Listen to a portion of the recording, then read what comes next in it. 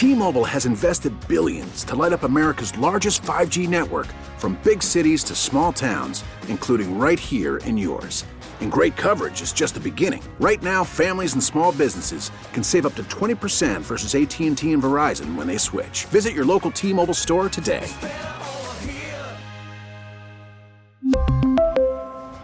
Plan savings with 3 lines of T-Mobile Essentials versus comparable available plans. Plan features and taxes and fees may vary. Baseball is back, and so is MLB.tv. Watch every out-of-market regular season game on your favorite streaming devices, anywhere, anytime, all season long. Follow the action live or on demand. Track 4 games at once with multi-view mode and catch up with in-game highlights. Plus, original programs, minor league broadcasts, and local pre- and post-game shows. Go to MLB.tv to start your free trial today. Blackout and other restrictions apply. Major League Baseball trademarks used with permission. We're back here on Sports Talk on the Big 870. Mike Detillier along with Charlie Long. And on our Oakland Heart Jewelers talk and text line, we have with us our multimedia journalist, Thanh Truong. You can see all his stuff on the Thong Report podcast, and does a great job covering different topics across the board. So Double T, great to have you on with us, brother. How you been? Mike, where you at, boy? I'm doing good.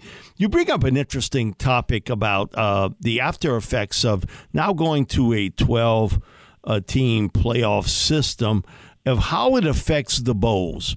And we all know what this is going to be all about. Dead presidents printed on paper. Oh. And listen, ain't that the world that we live in, and how that is going to affect the Sugar Bowl, certainly one of the premier bowl games, and fortunate this year to have that Final Four game. And Don, all I can tell you is this city going to be burnt orange real quick. I mean, Texas is going to bring a gang real fast. Man, that's the issue when you got good neighbors like Texas, right? Bobby don't like Texas, but whatever. They're going to play in the SEC this coming season, so we'll see how this all works out with Texas. But kind of tell us a little bit about it, because you got to sit down with people involved with the Sugar Bowl and how they're going to look at this, because it's the after effects of the 12-game playoffs and them having to adjust, and also cities with a lot more cash flow involved with it now, challenging the Sugar Bowl for one of those spots. And I would think this is all about getting better sponsors, or more sponsorship, I should say. It's tough, and Mike and Charlie, I appreciate you guys having me on. It's rare that I get on the sports channel here, but this is occasionally the podcast will kind of veer into worlds that kind of intersect with economy and sports, and that's what we're talking about here. And it's to answer your question, it's going to be 2 fronts for the Sugar Bowl. The immediate change will be next season when, as you mentioned, the playoff system will go to a 12-team system. So you'll have that dynamic changing, and you'll have more cities and teams involved. That's the more immediate one. But when you take a look at 2 years from now, which is when the contract with the Sugar Bowl, between the Sugar Bowl and the college football playoff, that's going to expire. That's probably the most concerning for the Sugar Bowl, and probably for the city of New Orleans too, because when that contract expires, there's no guarantee that the Sugar Bowl nor New Orleans stays in the college football playoff picture, because as you mentioned already, you have so many other cities right now that are very well heeled when you're talking about finances, that have good sponsorship, that have good infrastructure for hosting events, and also they're building new stadiums and the whole nine. They're throwing that out there, and they're lobbying. So now you have a situation where the Sugar Bowl has been here for 90 years. They launched a new ad campaign to make people aware, but really it's basically to ask for help from the business community, because all of these other cities, Nashville, Las Vegas, Orlando, Houston, they've been building their game plan to kind of get into and establish themselves in the bowl system.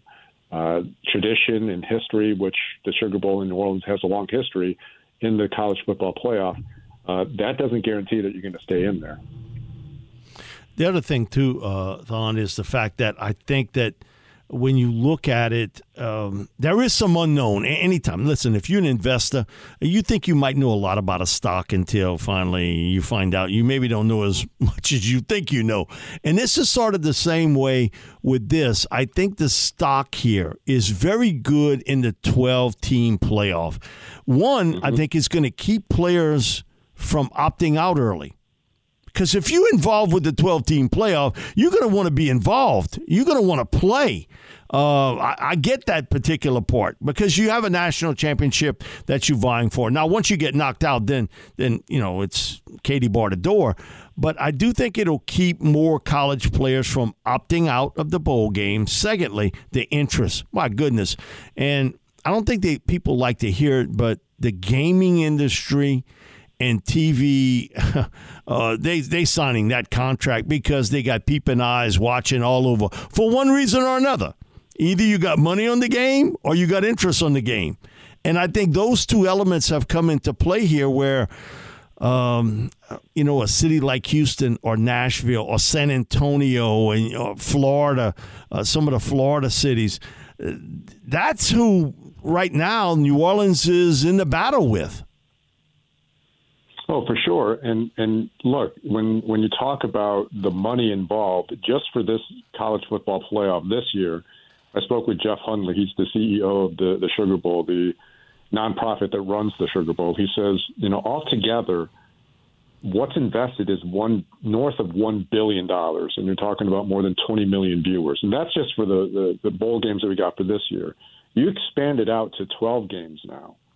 And as you mentioned, now you have the gaming, and forget not even to mention the NIL money that's involved in all of this now. You're looking at the money that's just growing, but also the appetite for college football playoff. It's huge. But what Jeff told me was he also mentioned that there's another interesting dynamic is that you have a lot of the universities that have been in the bowl games throughout history here. They're now lobbying to get the bowl system and the bowl games to be on their home field, much like how the NFL does it. Yeah, they're trying to get that position, and that would spell a lot of doom and gloom for a lot of the bowl organizations because, as you know, most of them make their money off of ticket sales, not the TV contracts, as most people think. It's ticket sales. And so they have to, as a bowl organization, you have to put your best foot forward, you have to sell out every game. Well, if you do it in a university setting, you're going to guarantee there's going to be sellouts. And also, when you have these expanded schedules now with these playoffs, you're talking about more games for these teams to travel. They'd rather stay home. If you have home field advantage, that's and you save money that they can work in. Yeah, absolutely. Bingo. Save money, exactly. And then you still capture the audience, and the audience isn't going anywhere. If nothing else, it's growing. But now you have this interesting dynamic. So there's a lot at stake, and there's a lot of factors that may actually work against the Sugar Bowl, and not just the Sugar Bowl, but the bowl system itself. So it's I covered that in the podcast, and there's a lot of history going on with it. But the more immediate concern for the Sugar Bowl right now is getting enough funding and generating enough support from the business community here to compete with those other cities when their contract expires with the college football playoff. So that means, bottom line, they need better sponsorship. If it's local or national, that's the cut to the chase. Ton, you also kind of mentioned the contract expires in 2 years, correct? Yep. You're right, Charlie. So with the upcoming expansion, Mike kind of hinted at it, the college football playoff expanding to 12 teams, I think from what I've read, the first round is going to be hosted by the lower seeds. They'll be hosting games on campus before then it gets to those final couple of games that end up being the bowl games. Right. So how does kind of the changing landscape of the college football playoff, changing to 12 teams, kind of impact the Sugar Bowl? Because when it was 4 teams, Mike and I have talked about this. It's kind of cycled through different the Fiesta Bowl, the Sugar Bowl, the Rose Bowl, all the major bowls, the Orange Bowl, stuff like that. How can I guess the Sugar Bowl kind of pitch that they deserve to be kind of in that number every single year with a 12-team college football playoff? Well, that's the challenge, and how it affects is that you now have more players, whereas before you're only dealing with just a few set of really important bowls, the ones that matter.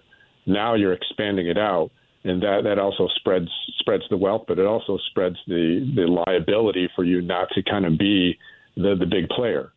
And that's the luxury that the Sugar Bowl has enjoyed for many years now. But when you go to this 12 team system, this 12 game system, it's going to change the dynamic of how we're going to take a look at college football. Because, you have these lower seed games that will be playing, but the rotation of where these bigger bowls, the high stakes ones where you get to the semifinals and then the championship, you're opening that up to more cities. And when that contract expires with the college football playoff, I asked Jeff Hundley, the CEO of the Sugar Bowl, is it pay to play? And he's like, look, I don't want to be that crass, but you need money to stay relevant. It's pretty damn close. Yeah. You need to show and you need to pay your way into the system, because right now you have a lot of other cities that are better financed. They have really good infrastructure, and they're very good at raising money. And, what Jeff said, he's like, look, there's a lot of great things that happen in New Orleans. There's great culture. There's great tourism and great infrastructure to kind of host events. But he said the one thing we don't do very well in New Orleans, in Louisiana really, is finances.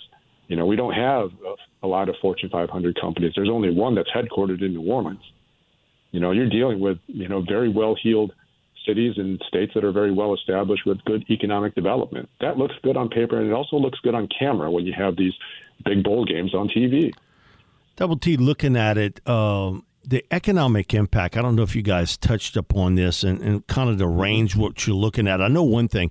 My daughter, my oldest daughter, works at the World War II Museum, and she says, they got huge crowds that go there, in the days leading up to, if it's a Sugar Bowl or now the Final Four type games, and the hotels. I mean, you try to get you a room now, and a lot of it is Texas, certainly. You understand that because the proximity of it, but the economic impact of having a Final Four game played in the city. Well, annually it's $200 million. And that's, I'm always a little wary of talking about economic impact dollars, but that's the figure that they're working with. And when they launched this in what they call the Keep New Orleans Sweet campaign, that's the Sugar Bowl's kind of campaign to basically get more financial support from the business community here in New Orleans.